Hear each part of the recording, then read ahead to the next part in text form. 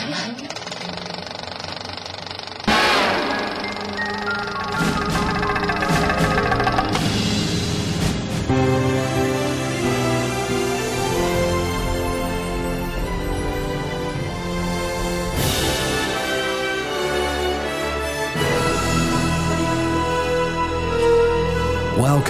to the AV Podcast Movies Edition, presented by Phil Hinton.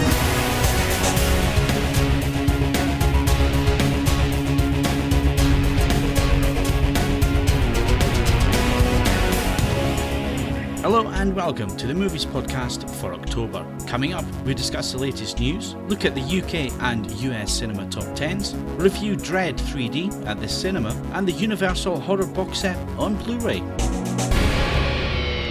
So joining me on the Movies Podcast tonight is Chris McAneeney, Mark Botwright, and Stephen Withers. Good evening, guys.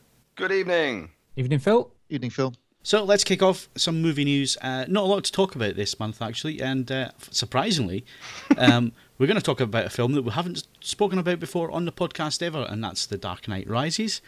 It's coming out on Blu-ray on the 4th of December, and the interesting thing here, Steve, is that Christopher Nolan's first film is also coming out in December. Yeah, on the 11th of December. Now, this is a Criterion release, so it's in the US only, but it is his first movie, following which he shot on a shoestring budget over weekends, basically, with friends. It's his first effort. It's black and white. I think it's shot on 16mm. In fact, I'm pretty sure it is. So it's got no IMAX? Yeah, no IMAX scenes. But what's interesting, I have seen it before, and it's never been on Blu-ray before, so that's quite good. And obviously, he's got a commentary track, and he's overseen the transfer and that kind of stuff.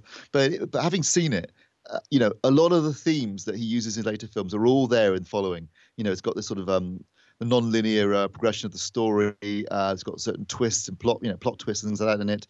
Characters' motives become different. It really does lead straight into Memento in terms of structure and so yeah. I mean, even back then, even with his first film, even when he was making it on a shoestring budget with friends, you could see the talent was already there. And so, if anyone's thinking of getting it, I would recommend it strongly, because I do think it's worth watching. It is an interesting film. It is rewarding, and it's really, genuinely exciting to see a new talent like that, with their first movie sort of finding their way in terms of cinema.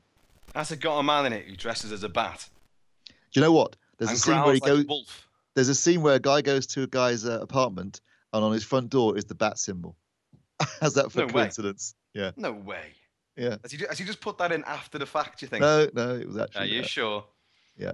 Because I've got the DVD from before he even made Batman Begins. So massive coincidence there. And of course, Chris, Dark Knight Rises, you'll be looking forward to getting the Blu-ray and watching it a bit more. I'm sick of The Dark Knight. It's an official statement now from Chris McAneeney, the biggest fan of the Batman saga, of Batman the character. I saw that film too many times, and I don't mind if I don't see it for quite some time to come. Am I going to get it day one on Blu-ray? You bet your ass I am. But, it's coming out. When's it coming out? 4th of December. Yeah. Yeah, it's going to be awesome. There's a lot more stuff on this release, isn't there, than there has been on the previous ones. Am I right? There's lots of documentaries and there's a featurettes. Big documentary about the making of the film and stuff like that. A lot more background stuff. Well, that's going to make it a bit more tasty then. Is he doing a commentary on this one as well? Did he do a commentary? He didn't do a commentary on... He didn't do on the previous two, but you're just saying he's done a commentary on that first movie. Well, he did a commentary on following. He's done commentaries before. He did them on Insomnia and Memento. I think Prestige as well. So he normally does a commentary, but for some reason he hasn't done commentaries on the Batman movies, and I'm not quite sure why. I want Christian Bale to do a commentary on him in the Batman voice. Wreck your subwoofer, wouldn't it? Yeah, I've seen him being interviewed with an American accent. You're Welsh, for God's sake! Stop putting on accents when you're not on camera. I hate. See, another thing as well, ages and ages ago, and he did The Machinist. I was really raving, saying that he was about to do the first Batman Begins, and I was reviewing The Machinist, and I was saying, this guy is going to be awesome, he's going to be... And lo and behold, he was. And I was saying, he's one of the greatest actors, most intense actors, most versatile of actors, around at the moment. And I got sick of him as well. Terminator Salvation, God, I wanted to kill him.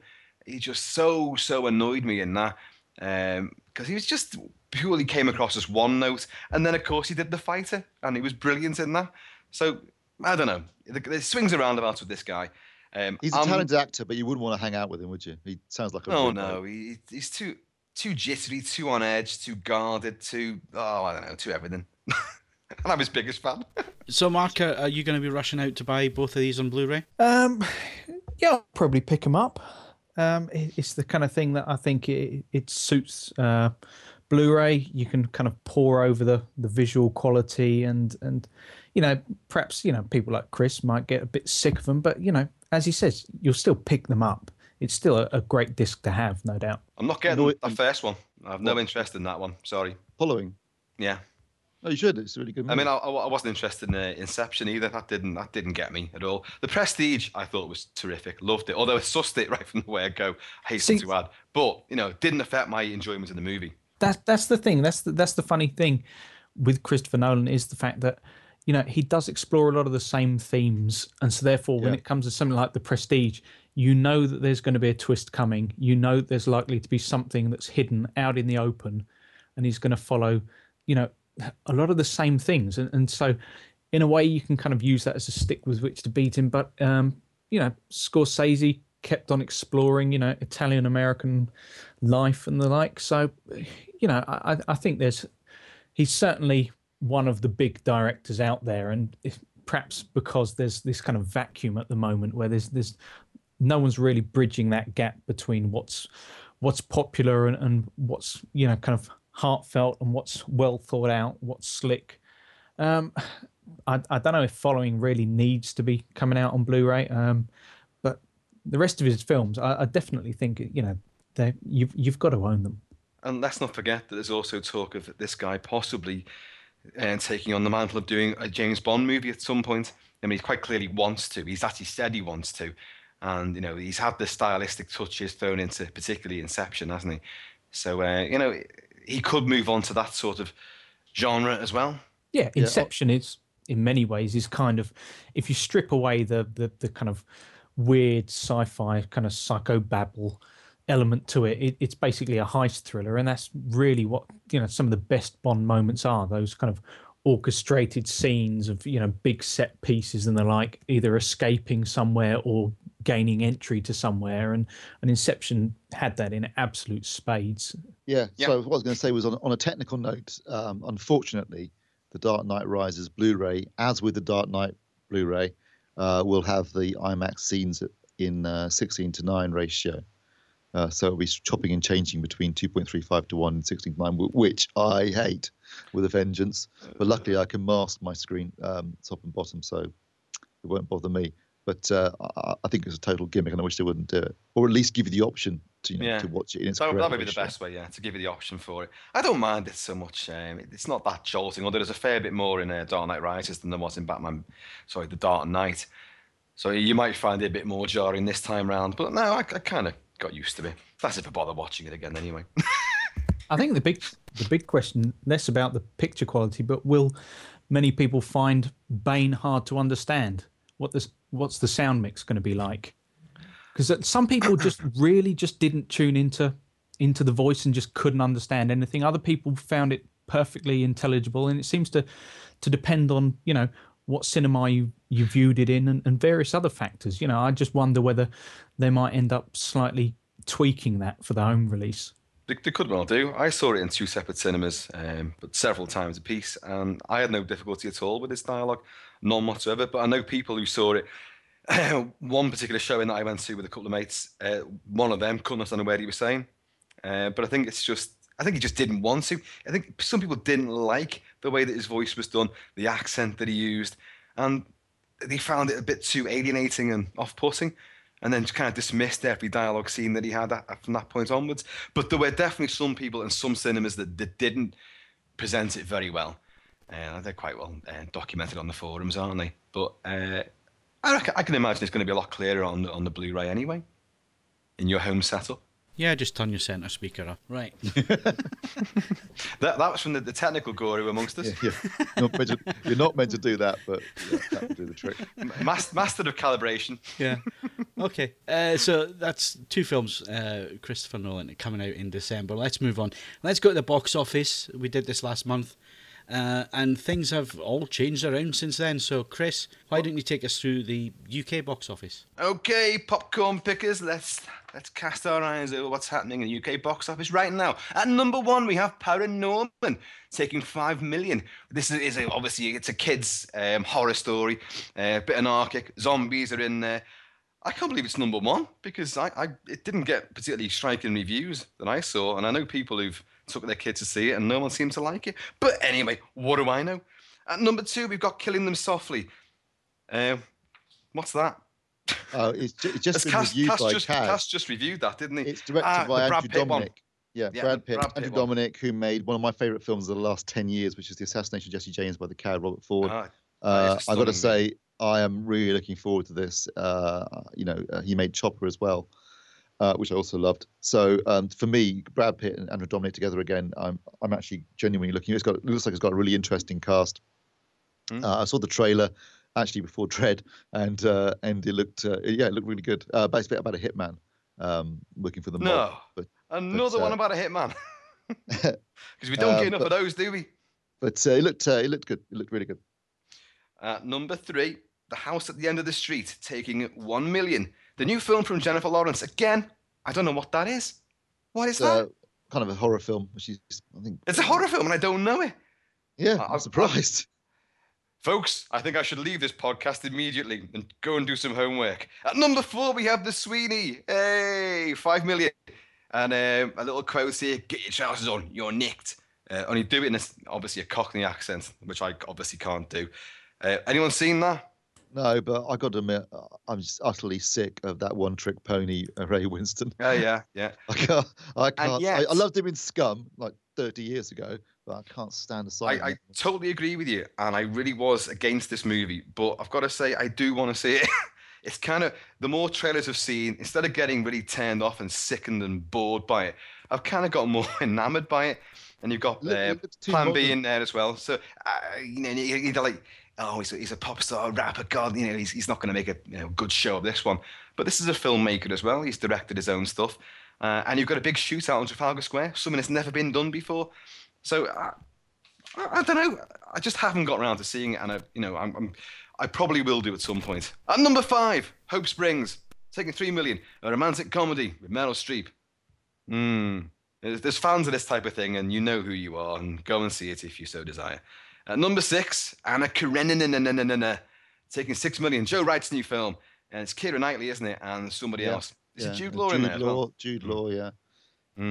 Is it another flat performance from Keira? Oh, hey, she was in town lately. They were filming, Jack Ryan in Liverpool, right outside my building for 4 nights. Not last week, the week before. They made all the streets look like they were Russia. And they actually flooded. They flooded Exchange Flags one night to make it look like it was completely, utterly, obviously a downpour. It absolutely hammered down for 3 or 4 nights anyway, so I don't know why they bothered doing that. But and they filmed it in Birkenhead as well, where my wife works. And so, Hollywood came to town. It was lovely. Didn't see anything apart from the cafeteria and the canteen truck and lots of lighting, trailers and, grips or whatever you call it. People who carry stuff around, lots of them. Didn't see Branagh. Didn't see Keira. But anyway, there you go. That was there. And number 7, Brave, Pixar's one, taking 34 mil. You've got a Blu-ray release of that on the 13th of November, so that's coming up very soon. This isn't too bad, Brave, to be honest. It's not Pixar's best, but my God, it looks beautiful. It really does. I mean, if you thought the fair on, Sully in Monsters, Inc., and, the hair on Mrs. Incredible, I still adore. It's the sexiest pixelated woman I've ever seen in my life. And, this is great. The animation's superb. Story's a bit wishy-washy. Cast, you're not really getting the full flavour. I mean, Billy Connolly's in there, and I love the big yen, but it's okay. It's okay. It'd be worth getting on Blue, certainly, because it's going to look and sound tremendous. What else have we got? At number 8, Lawless, taking 6 million. I believe we discussed that last month. Yes, yeah. So we won't mention that again then. At number 9, Dread, film of the year, absolutely top hole, I must say. Until Skyfall comes out, nothing's going to beat this movie. I adored it. So, Chris, if that's the case, why is it number 9 and not number 1? And another good point is, if you read the forums and the fact that it was number 1 in the UK when the weekend it came out, or the week it came out, wasn't it? It reached number 1 slot, did exceptionally well, got good reviews, massive word of mouth. You really thought America was going to take this to its heart. If you looked on the American forums, they couldn't wait for it. They were salivating over it. Oh, I can't wait to see Dredd. And then when it finally came out, nobody went to see it. It took $1 million in its first weekend in the States, which is, in the States, is pretty poor, is it not? It cost $50 million to make, and it's made $20 million worldwide. So we won't be seeing a Dredd 2, I suspect. Well, I don't know. Unless it sells really well on. I think you'll see a Dredd 2, but my biggest fear about that is that they're going to go down the Taken route. You know, where all of a sudden you've dropped the certificate down, getting more people in there, sanitize it a bit more. Dredd, the film. The reason why this film is so bloody great is the fact that it's bloody and it's great. It's the Dredd of the comics. It's vicious. It's uber violence. The 3D is fantastic on it. And now we find the problem with this movie's distribution, of course. As we know, in this country, only a handful of cinemas showed it in 2D. Not everyone likes 3D. Not everyone can even see 3D. So if people in this country weren't prepared to make the effort to go and travel to a cinema, you know, maybe the next city or the next town that was showing a 2D presentation of it, imagine that in America, where you had to go across a state line or get on a plane to go and see it in 2D. So the knock-on effect is there. Distribution, not very good. I applaud its 3D. It was made in 3D, natively 3D. Looks great in it as well. But that 2D option should always have been there. You're trying to make money out of these things as well, you know. And if we want a trilogy, which we so want a trilogy out of Dredd, they kind of seem to have shot themselves in the foot there, I think. Anyway, we'll come back to that later. We'll come back to that later. And number 10, Savages, Oliver Stone's new movie. That too is out on Blu-ray in America on the 13th of November. Again, I haven't seen this, but I've seen lots and lots of posters for it on the bus stops and on the side of the buses, and I keep thinking, Oliver Stone's new one. Should go and see that, but I haven't as yet, so I don't know. Oliver Stone, I love him. Yeah, he's never boring. Yeah, that's the best thing about him. He does keep your attention. Well, that's it. That's the top 10 for the UK box office. What have we got in the US, Steve? Yeah, okay. Number one at the US box office this weekend is Hotel Transylvania, which is a kids animated movie, obviously with a horror bent to it, directed by Genndy Tartakovsky. Hang on, I can't say that. Genndy Tartakovsky, who obviously is most famous for doing the micro series of Clone Wars, which was done between the movies, not the new animated one, but the sort of hand-drawn animated one. And he also did Dexter's Laboratory. So he's done quite a lot of TV animated work, but this is his first directorial debut in the cinema. And it's done very well. It's got a big box office opening weekend. I think it was the largest opening weekend in September ever. So that's going to be good news for what was a pretty quiet month otherwise. I think it's got Adam Sandler's voice in it and people like that. Yeah, he's the Dracula character, but you got Steve. How do you say his name? Buscemi. Oh, God, I really shouldn't be doing this at all. He plays a werewolf dad who's getting harassed by his pups. I kind of like the idea of that one. I've seen middling reviews of it though. Some people don't like it at all. So the humour's very sparse and hit and miss. But some people say no, it's great. It's a good little homage to the horror characters that we know and love. A nice anarchic spin on it, which kids can watch, but there's adult humour in it as well. So yeah, I'm pretty keen on that one. Okay, at number 2 we got Looper, which has made 21 million so far. That was reviewed on the site a couple of days ago. I think by Kaz, was it? And he's the only person working on this site at the moment, isn't he? He always is. I have not seen. I know what it's about. It's basically about a guy who they have time travel in the future, and they send people back in time, and he murders them and disposes of the bodies. And it's a way of sort of avoiding the cops in the future, where sort of CSI has got to the point where they could detect the crimes very easily. And then Bruce Willis plays the older version of Joseph Gordon-Levitt. Joseph Gordon-Levitt's the guy doing the killing. Eventually, the deal is that they give you a certain amount of money, you live a high life, but then eventually you have to kill yourself when you get sent back. Bruce Willis gets sent back to be shot and escapes, and then there's lots of plot twists in it. Apparently, the structure of the plot and the time travel element is very well integrated, and it stays true to its own rules, which is always good with a time travel movie, I think. And it sounds like a really interesting movie, and I've deliberately avoided finding out anything about it because I want to watch it completely. You've avoided finding out anything about it, yet you've just told told us us the about whole it. plot line. I mean, that's in the trailer, but as in terms of plot twist and that sort of stuff. Oh, So I avoided Kaz's review like the plague. I'm coming across like a right grumpy ass tonight because Looper, yeah, I think it's hailed as a masterpiece by lots of very learned critics and people that I trust. But I was never turned on by this movie for a couple of things. Joseph Gordon-Levitt looks ridiculous in stills as the supposedly younger Bruce Willis. He doesn't look like that at all. He never would have looked like that as a younger one. He looks like he had a sledgehammer whacked straight into his nose. He looks ridiculous. And the title, Looper, I'd be embarrassed. Can I have 2 tickets for Looper, please? Or buying the disc of it. Have you got a copy of Looper there? I know I'm just being really pedantic and stupid, but Looper, come on. I just hate that other crap time travel or sci-fi thing, Jumper. Just get out of town. Looper. What the hell's a Looper? All right, Chris. Well, it's directed by Ryan Johnson, who made Brothers Bloom, and he also made Brick, both of which I thought were really good films. So I'm excited. I'm looking forward to that one. Number 3, End of Watch, which is a cop drama with Jake Gyllenhaal. Or was it Gyllenhaal? Which I don't know much about, to be honest, and I could do with cop dramas to bore me to tears. Trouble with the Curve is at number 4. I think someone else said, bored the off you. Trouble with the Curve is at number 4. That's Clint Eastwood's new film. First film since In the Line of Fire that he hasn't directed himself in. So that's a baseball drama, basically, about an old talent scout and his relationship with his daughter. Number 5 is House at the End of the... What, Chris? I was going to say, didn't Clint Eastwood only drop into this as a favour for someone?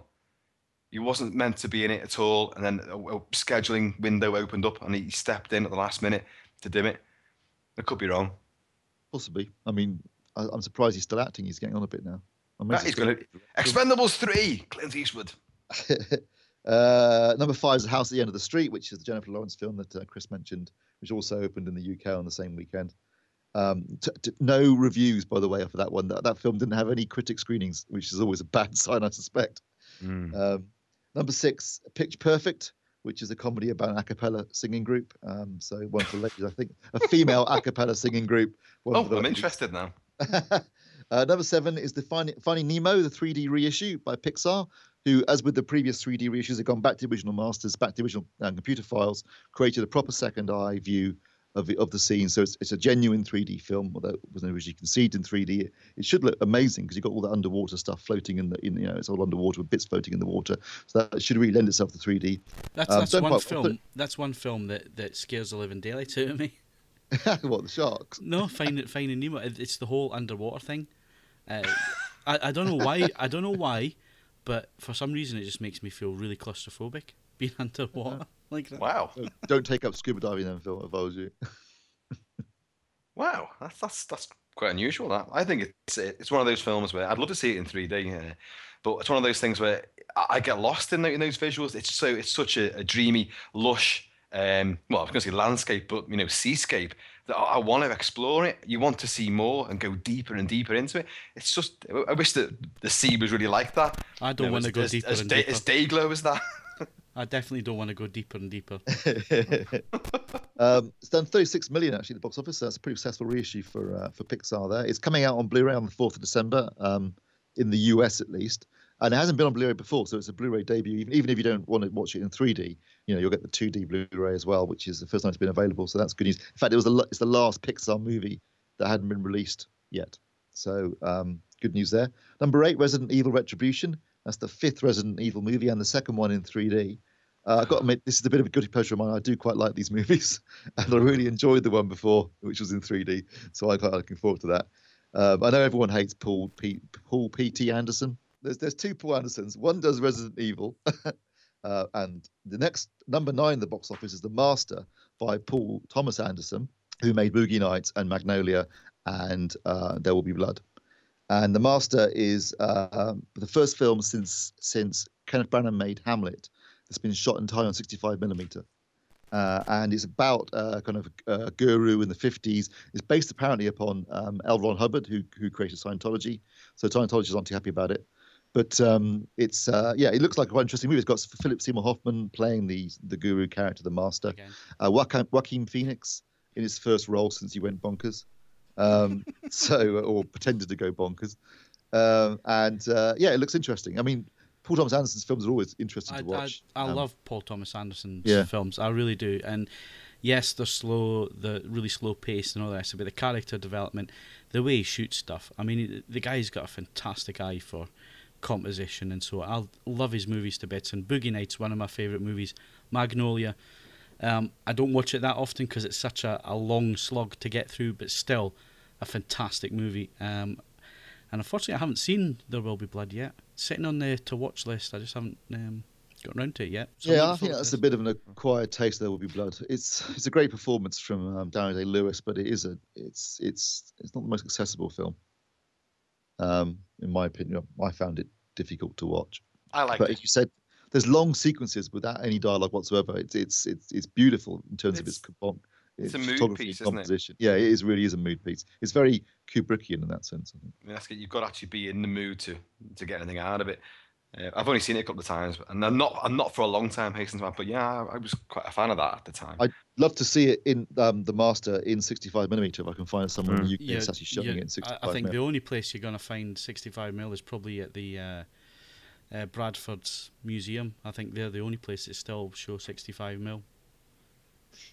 So I think you got a long trip to Bradford for that one. Yeah, I don't fancy that. Although I don't know about the BFI. I don't know if the BFI still have it or not. I'm sure in London they must have a 65mm projector somewhere. You would have thought they might have, but at the NFT they must have. Maybe it'll be interesting. I'd love to see 65mm again. Yeah, definitely. That's number 9, and number 10 is a film called Won't Back Down, which is a school drama starring Jake's sister Maggie Gyllenhaal. Which I know nothing about, and I'm not interested in remotely, to be honest. So there you go. That's the top 10 in the States. Let's not sit on the fence on that. Interesting how different it is to the UK top 10, even though most films open up at both sides of the pond at the same time. There's only one film I think that's actually in both lists. Oh yeah, that weird house thing. It's the end of the street. That nobody knows anything about. There's some good ones coming up though. You got Frankenweenie on the way, which I'm looking forward to. And sadly, you got Taken to 12A. What the? It's a 12A. Add a bleep in, please, Phil. What the were they thinking with that? The first one, 15 and Brick Hard, comes out on disc, even harder, more extreme, fantastic. That's why everyone likes it. He carves his way through Paris. He kicks the you-know-what out of everybody who gets in his way. What's this version? And apparently it is sanitized of violence. And no, you can get away with a fair bit in a 12A now. I mean, Dark Knight Rises, fair bit of violence in that. You had a hanging sequence as well. Quite a shocking, very quick image, but it hit you where it hurts. This one, apparently there's nothing left in it at all. I read in one review that the most threatening scene was a guy being threatened by a teddy bear. By a thug wielding a teddy bear. Was it shot sort of sanitized, or has it been sanitized for release? It's not been sanitized by the censors. It's been put out that way deliberately. But whether there is a harder version which has been kept back for disc, who knows? Don't know. Is the honest answer for that. But there's got to be. You'd hope so, wouldn't you? But you would assume that they will. It's a great way to make a bit of a splash when you release a disc to say, like with the version you've never seen, they always go to the version they wouldn't let you see. Well, who's exactly. Because you wouldn't let us see it. Yeah. Well, so don't go to Flicks to see it. Boycott it. No, you put me right off now, Chris. I was going to go and see it, and I won't bother. No, don't bother. Did you see the new episode of Family Guy who spoofed the first movie? Yeah, that was brilliant. Absolutely brilliant. I have no particular skills. I will never find you. It was so funny. Yeah, and then when she meets the guy at the end, that was just hilarious. And Stewie puts one through his forehead. Okay, so that's the box office both in the US and the UK. Let's move on to a movie which was discussed in the UK box office, and I just know that the guys are going to go on and on talking about this for some time, so me and Mark are going to have a break. Let's hand over to Chris and Steve. Dredd in 3D. It's the Chris and Steve show. Relentless blood and guts. Yeah, Dredd. Isn't it great, Steve? It is absolutely everything. Isn't it the Dredd you always wanted to see? My only complaint. Comics. It is Dredd. It's Dredd from the comics. In fact, even more so than Dredd from the comics. I mean, it's brutally violent in the extreme, which is brilliant. It's full of foul language. It's got a gritty, slightly realistic feel to it. I mean, it's set in mega city, but it's a very gritty, realistic feel to it. My only complaint is I wish they could have transposed the cityscape from the Stallone version into this version, because it does look like it was shot in downtown Johannesburg, which is where it was shot. Well, it was shot primarily in Cape Town, wasn't it? It was in Cape Town. Somewhere. I knew it was somewhere in South Africa. And it looks like some sort of South African slum. Yeah, it's a great, highly stylized look, but the problem is with the section of the city that we do see, you couldn't really have a block war taking place there, could you? Because all the blocks are very regimented, and there's a fair bit of distance between each one. It's kind of like when on the ground level, you see like news footage of riots taking place, and you get the feeling of District 9 again, don't you? I kept thinking of District 9 actually, particularly in the scenes when they were street level. It has that sweaty, gritty feel to it. You feel a bit clammy as you're watching it. But of course, this film is the one where this is a day in the life of a judge. They haven't got the money to give us the Mega City 1 and the Cursed Death and, all the mutants and aliens and weird stuff that Mega City 1 and Dredd normally encounters. This was just to introduce everybody to the character of Dredd himself. Ultra fascistic, ultra right wing, total anti-hero, but God, we love him. Doesn't take any prisoners, doesn't ask many questions. You've broken the law, I'm going to blow you away. It's as simple as that. And he does it quite frequently. Never smiles as he does it, although he quite clearly gets off on it as well. Carl Urban portrays Dredd, never takes the helmet off, doesn't commit the cardinal sin that Stallone did. We have discussed the Stallone version before, and I've reviewed it, and I'm a big fan of it as well. I think it's a great movie. It's just not a great Dredd story.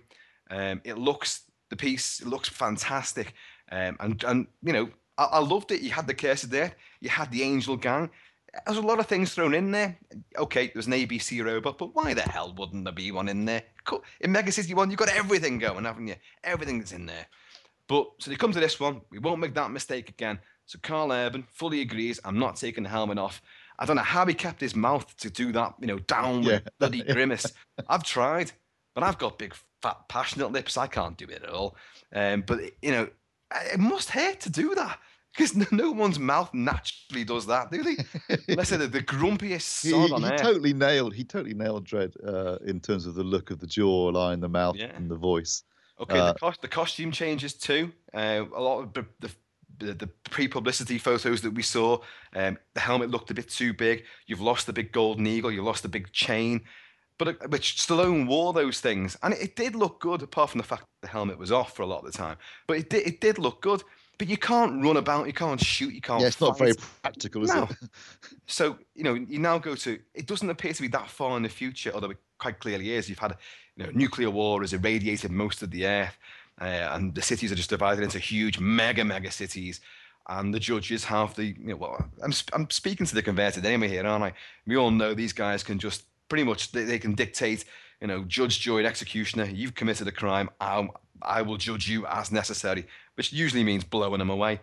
And so these guys, they've got body armor on. They're riding around on fantastic bikes, which is just Suzukis. They're not the great big things with the tires like a Bat Pod from the comics, because they're unwieldy. They look great in comics. You can't build bikes like that in real life. They wouldn't turn corners. They wouldn't turn corners. They wouldn't go anywhere. They'd be pretty lousy. They look great, on a comic panel, or an animated movie. They're not going to be any good in a live action film. So zipping in and out of traffic. The only external shot we get, action scene we get near the start, to introduce him, he's a big badass. You've got some perps in the back of a van who are taking this drug, slow-mo, and this is what the film's all about. There's a drug called slow-mo, which just seems to have been God-given for 3D imagery, because once you've imbibed of this particular drug, life around you slows down to a fraction of its speed.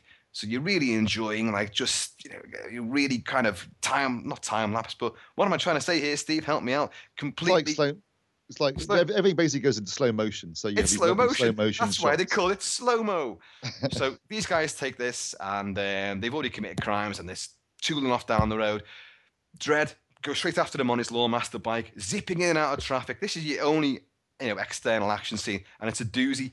and introduces the fact that Dredd literally will not stop. He's relentless. Once these guys have killed an innocent person, which he witnesses, and so do we, as a poor bystander gets splattered all over the windscreen of this car, Dredd takes them out, and with a variety of different bullets as well. I mean, he has this particular bullet when this guy holds a woman hostage. Oh, it's massive spoiler territory, but it's the start of the film, for God's sake. He has a woman held hostage. You know, don't come near me, Judge. I'll blow it away. I'll do it. In some weird accent. And Dredd just says, hot shot. And his DNA-empowered lawgiver knows what bullet to fire, hits the guy between the eyes and fries his brain inside his skull. Great effect. Very good shoot. It's meant to be a flare, isn't it? It's a flare he shoots into his mouth. Well, he says hot shot, doesn't he? I know, but I was assumed it was just a flare, wasn't it? Well, wouldn't it have blown his head apart? Because it penetrates his skull and then just melts him from the inside. Seems like a strange, slightly sadistic kind of well, that's killing somebody. That's the kind of world they're in. The judge is supposed to be more efficient. Well, remember the what was the one in Stallone's one? Double whammy. Double whammy, yeah. And his gun would speak back to him and say, like, you mean double whammy. And it was a cool thing. Dredd also had a proper block war taking place. Stallone also had a proper block war taking place in his version. Anyway, the whole point of the story is slow-mo's being, flooding the streets. It's being taken. One woman, which is Lena Headey, who is absolutely fantastic in anything she's ever in. Drop dead gorgeous, I think, except in this, because she's this volatile ex-hooker who's been carved up one too many times and exacted some rather horrific revenge on the people who persecuted her, and has now become the drugs kingpin of the city. She's called Mama, and she's distributing this drug. Dredd doesn't even go into this block to take her down, doesn't know she's even there. But what she's done with some rivals, she's had them skinned alive. She's on the 200th floor, this block, 200th floor, guys. Had them skinned alive, they ain't dead yet, pumps them full of slow-mo and pitches them off the balcony. They're rivals. They're gonna feel every second of that drop. Yeah, lasting for minutes. It's the central vestibule of the building. Basically, the block is a massive 200-story hole. So they drop them down the middle of the hole, and then they splat explode on the floor. They splat onto the camera, don't they? Actually, they do indeed. Yeah. And Dredd has to take in, like, it seems like a cliche, a rookie partner, which is, of course, from the comics. It's psychic Judge Anderson, who is played by Olivia Thirlby. Thirlby, yeah. And she's magnificent. Doesn't wear a helmet because it interferes with their psychic abilities. Most judges don't last their first day on active duty. There's a really good joke about that too when she goes, "Why aren't you wearing a helmet? Because it interferes with my psychic abilities. Don't you think a bullet might interfere with them more?" And the other bit in the lift where she said they've got a guy under arrest, and she says he's thinking about going for your gun. This is to Dredd, and then Dredd just looks at him and she goes, "He's not thinking about it now." Anyway, so I'll be up front here. The plot, once they get into the building to arrest a guy, they get locked in the building, and the plot is very, very similar to The Raid, which I've also seen. But it was written before. It's a coincidence, isn't it? But no, it was written before it, mate. So it's basically the same plot. But it doesn't harm it in the least, No. I just think people need to know that there are big similarities in terms of the plot of Dredd and the plot of The Raid. 3D really works as well. Yeah, it was shot native 3D, and for once, I think it was used really creatively, particularly during the slow-mo sequences.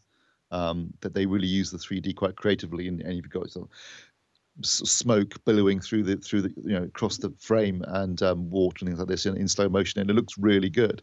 And so I think it's one of the rare occasions where they've integrated the 3D element into the narrative of the film quite effectively. So whilst I don't agree with the idea of only releasing it almost exclusively in 3D in the UK, which was a big mistake, as Chris has already pointed out, at least as 3D films go, this one is genuinely quite a good one, both as a film and in 3D. Yeah, it deserves to be seen in 3D if you appreciate 3D. But the film's great anyway. It's even got a tremendously good soundtrack as well by, what's his name? Let me just see what his name is. Paul Leonard Morgan. And it's industrial, it's synthesized, it's got thrash guitars in there. It's a kind of soundtrack I don't normally like, but it really fits this movie like a glove. It's heavily urbanized and dynamic, kinetic, and kind of upsetting at the same time. But I loved it. And it's the kind of film where you come out of it, you want to go straight back in and see it all over again.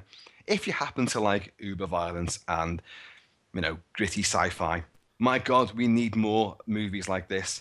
It was a certificate 18, and unapologetically, it gave an adult audience what it wanted to see. It didn't wimp out. Okay, so that's Dredd 3D. I think the guys liked it. Obviously, it's still at the cinema at the moment, so if you want to go and see it in 3D at the cinema, off you go and see it. If not, have we any news on when the disc will be out? Not yet, no. But if I had hazard a guess, I'd say either soon. December or January. I think it'll be quick to try and recoup the costs. Yeah. Okay, well, it is the October podcast, so obviously Halloween at the end of the month. So to kick off our little horror discussion, Universal Monsters box set finally arrived yesterday with me. I don't know if you other guys got your sets. Got mine today. Yes. And I had a quick flick through most of the movies. They ain't going to be pristine, let's just say that, because they are over... Well, certainly Dracula is 81 years old. Yeah. I worked it out this afternoon. But- 81 years. Yeah, but I've got to say the clean-up job is really nice. Lots of contrast in there. Blacks are nice and rich without covering up any shadow detail. In fact, there's some sections of it where you will see more shadow detail. They've worked magic on a lot of what they've done with the transfers. So from a technical point of view, don't go in expecting Lawrence of Arabia, like we said in the last podcast, but they are really nicely cleaned up. All the pops and crackles have now gone from the soundtracks as well. There is still hiss there. You got some hiss there, yeah. But it's But nowhere near. once again, Dracula was being shot 3 years after their first talkie. Exactly. So, Yeah, what do you expect? Gotta Yeah, make I mean, allowances, I'm just warning people, Steve, in case But they're they need to expecting... temper their expectations, I think. Yeah, I think a little bit. There is hiss there. You're guaranteed to have hiss there. If they try to get rid of the hiss, they would just compress it so much that you wouldn't get any dynamics into the soundtrack whatsoever. And I've got to say, it was quite a dynamic for the time anyway, and the source material, it came across really well in a mono soundtrack. And in terms of the extras as well, there's a good documentary on the Dracula disc. At least it's only about 7 or 8 minutes long, but it actually goes into the whole process that they used. They used a wet gate, A wet scan? Is that what you call wet it? scan, yeah, wet gate scan. yeah. I knew I was going to get there, which obviously covers This is what they use on Jaws. yeah, as well. which obviously covers up a lot of the scratches and so on, and it saves a lot of time when it comes to the restoration process. And then they put it through the whole Da Vinci side of things where they color corrected it, even though it is black and white, it's still color. So they used that for the contrast and the black levels. I gotta say, it looks fantastic, Dracula. I had a quick look at the Spanish one. Spanish one actually looks a little bit better. It's a better film as well. Quality wise. And you've got some see-through tops on the ladies in that one as well. Yeah, and then through the rest of the set, I only had a look at a couple of scenes of each movie just to see what the video presentation was like. And I've got to say, really quite impressed. And once you get to the 3D disc at the end, which we'll obviously come to in a minute, people will talk about it. I've got to say as well, that looked really, really nice in terms of looking at its age and so on, and lots of contrast, lots of detail as well, which I was really impressed with. Did you look at it in 3D or just in 2D? Yeah, I had a quick look in 3D. And I've been dying to see that in 3D. I think you're really going to enjoy it, Steve, because it does use a lot of negative parallax. Yeah. I'm going to watch it tomorrow night. Yeah, I think you're going to enjoy that. There is a lot more of out of the screen action, which is obviously at the time it was released. It was the big buzz thing. That wasn't frowned upon back then. No. But they were a lot more creative. They knew how to use it in those days as well. I mean, obviously, with a film like that where you got copious underwater photography, and it was the first to utilize 3D underwater photography as well, wasn't it? Yeah. The very atmospherically shot, even in 2D, it looks sublime. Lots of pushing through the air, the reeds and going through the air, the rocks and stuff like that. With the gill man hiding behind certain objects down there and looking dreamily up at. God, she's gorgeous. What's her name? Joy Adams, isn't it? That should look fantastic in 3D, and I can't wait to eventually see it myself, the way they intended it to be. Yeah, it's a great set. My only slight complaint, is the packaging is a little bit flimsy. Steve, Which version did you get? Because I've got the come on. coffin set. Oh right, okay. Well, we've got the normal one. Yeah, the normal one, it's all right. Actually, it's like Jurassic Park box set. It's kind of that. But thin Steve, it was cardboard, isn't it? 36 quid. Yeah. I'm not moaning. And the booklet's films. really good. Yeah. The booklet's really good. Booklet, the original art cards, the poster cards. Yeah. That's nice. Nice touch. Yeah, we have to it's make a minor complaint, but it's a bit flimsy. Well, I got the limited edition coffin set, and it looks. It's here right now, right in front of me, and it looks absolutely gorgeous. Doesn't really fit on the shelf very well, but then again, a few horror fans out there will already have the Amicus box set and the Pete Walker box set, where they were coffin shaped as well, and the Blind Dead series. So it's not unusual you in it, aren't they, Chris? When you die, fits you in each coffin. Too right. And great little booklet there. There's a few mistakes in that booklet as well. And it's written by, Tom Weaver, who's a little bit, well, as you're reading it, if you listen to his commentary tracks, you can actually hear his voice as you're reading that. And it's very, very saccharine. It's very, really praiseworthy.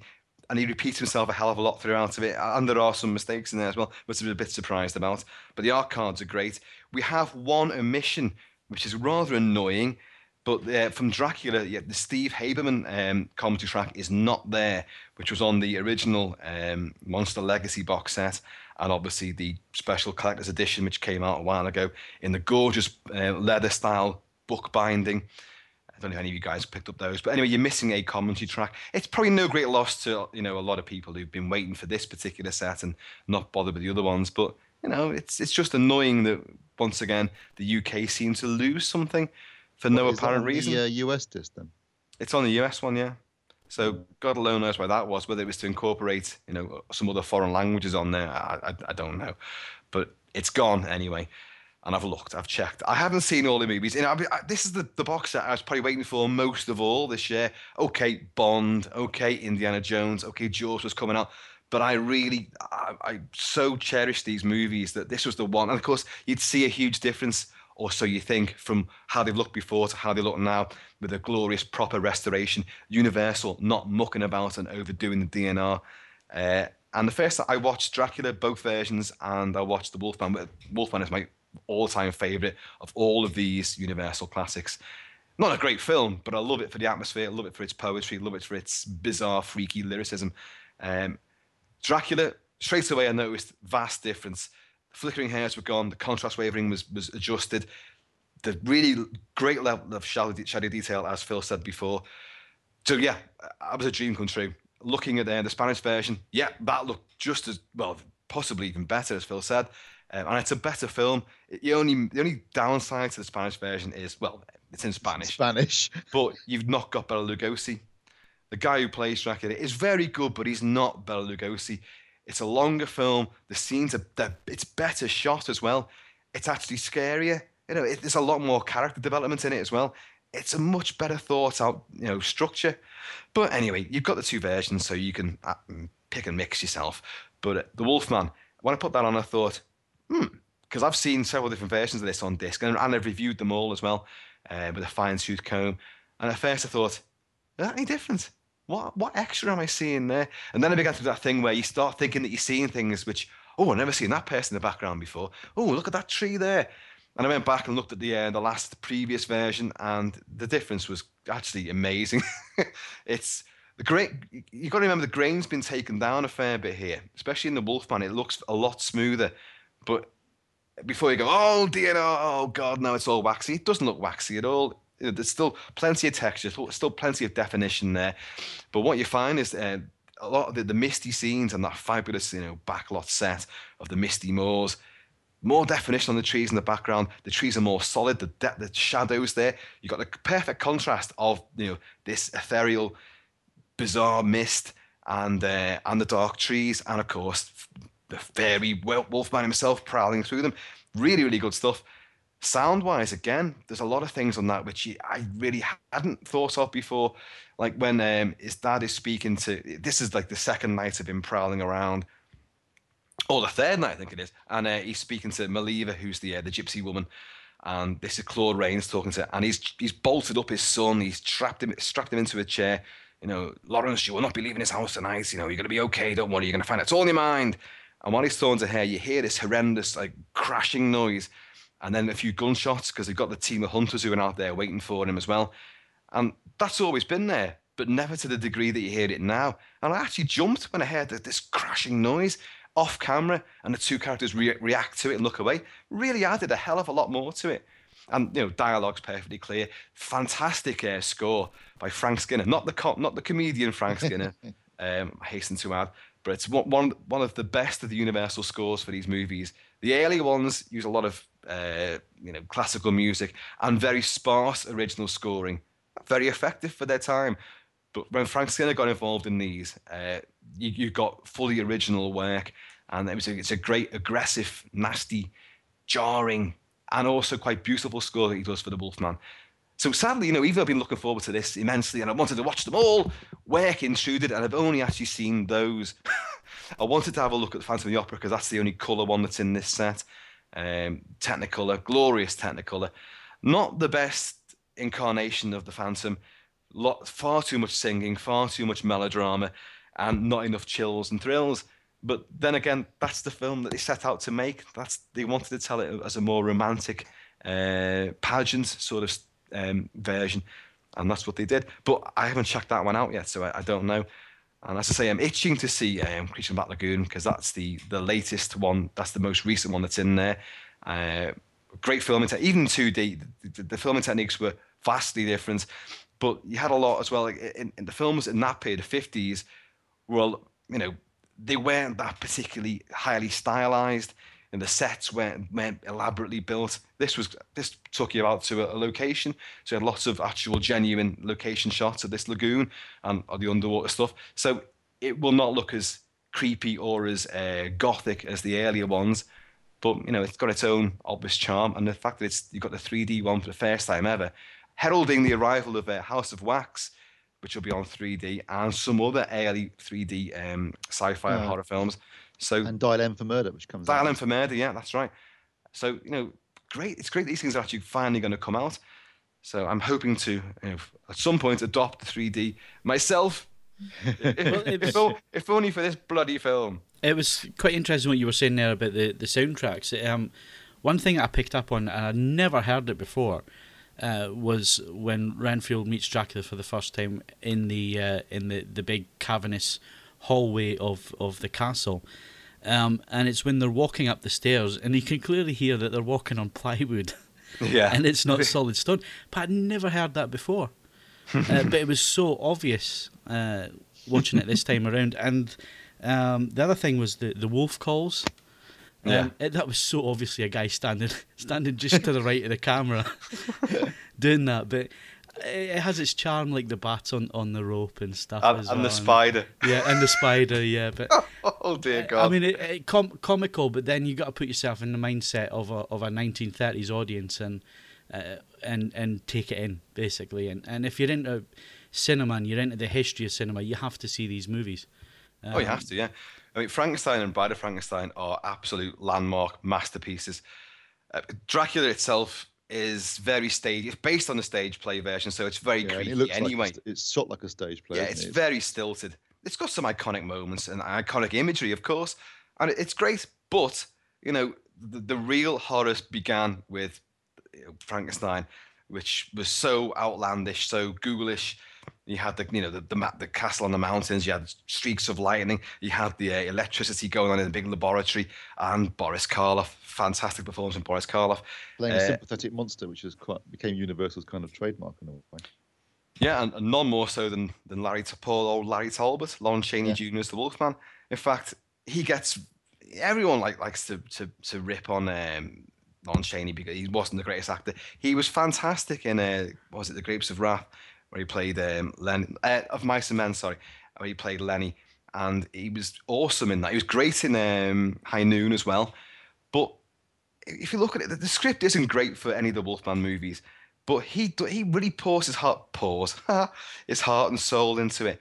And you can see the torment, the tragedy from, even when he did Abbott and Costello Meet Frankenstein, which brought, obviously, Bela Lugosi came back in.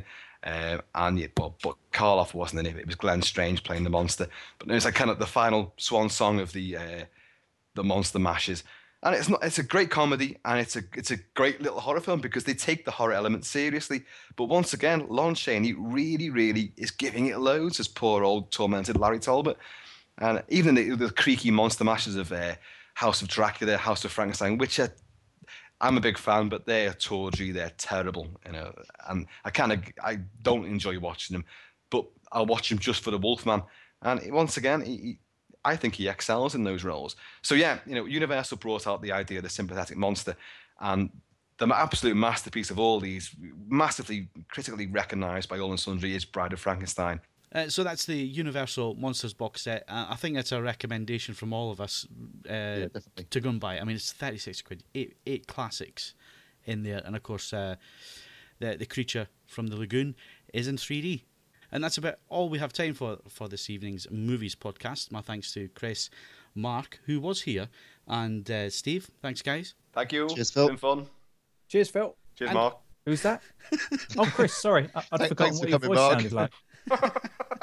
That's 2 hours you're not going to get back. And don't forget, we publish podcasts every week of the month, so the movies one, you're listening to it. It goes out on the 7th of every month. Games podcast on the 14th, 21st is the Home Cinema podcast, and on the 28th is the podcast extra. This is Phil Hinton saying thanks for listening. We'll catch you again next month. The AV Podcast was presented by Phil Hinton. Original music by Andrew Bassett and Richard Cosgrove. The AV Podcast was mixed and produced by Phil Hinton, and the senior producer was Stuart Wright. All content, including sound clips and music, is copyright material and featured for promotional use only. The AV Podcast is copyright M2M Limited.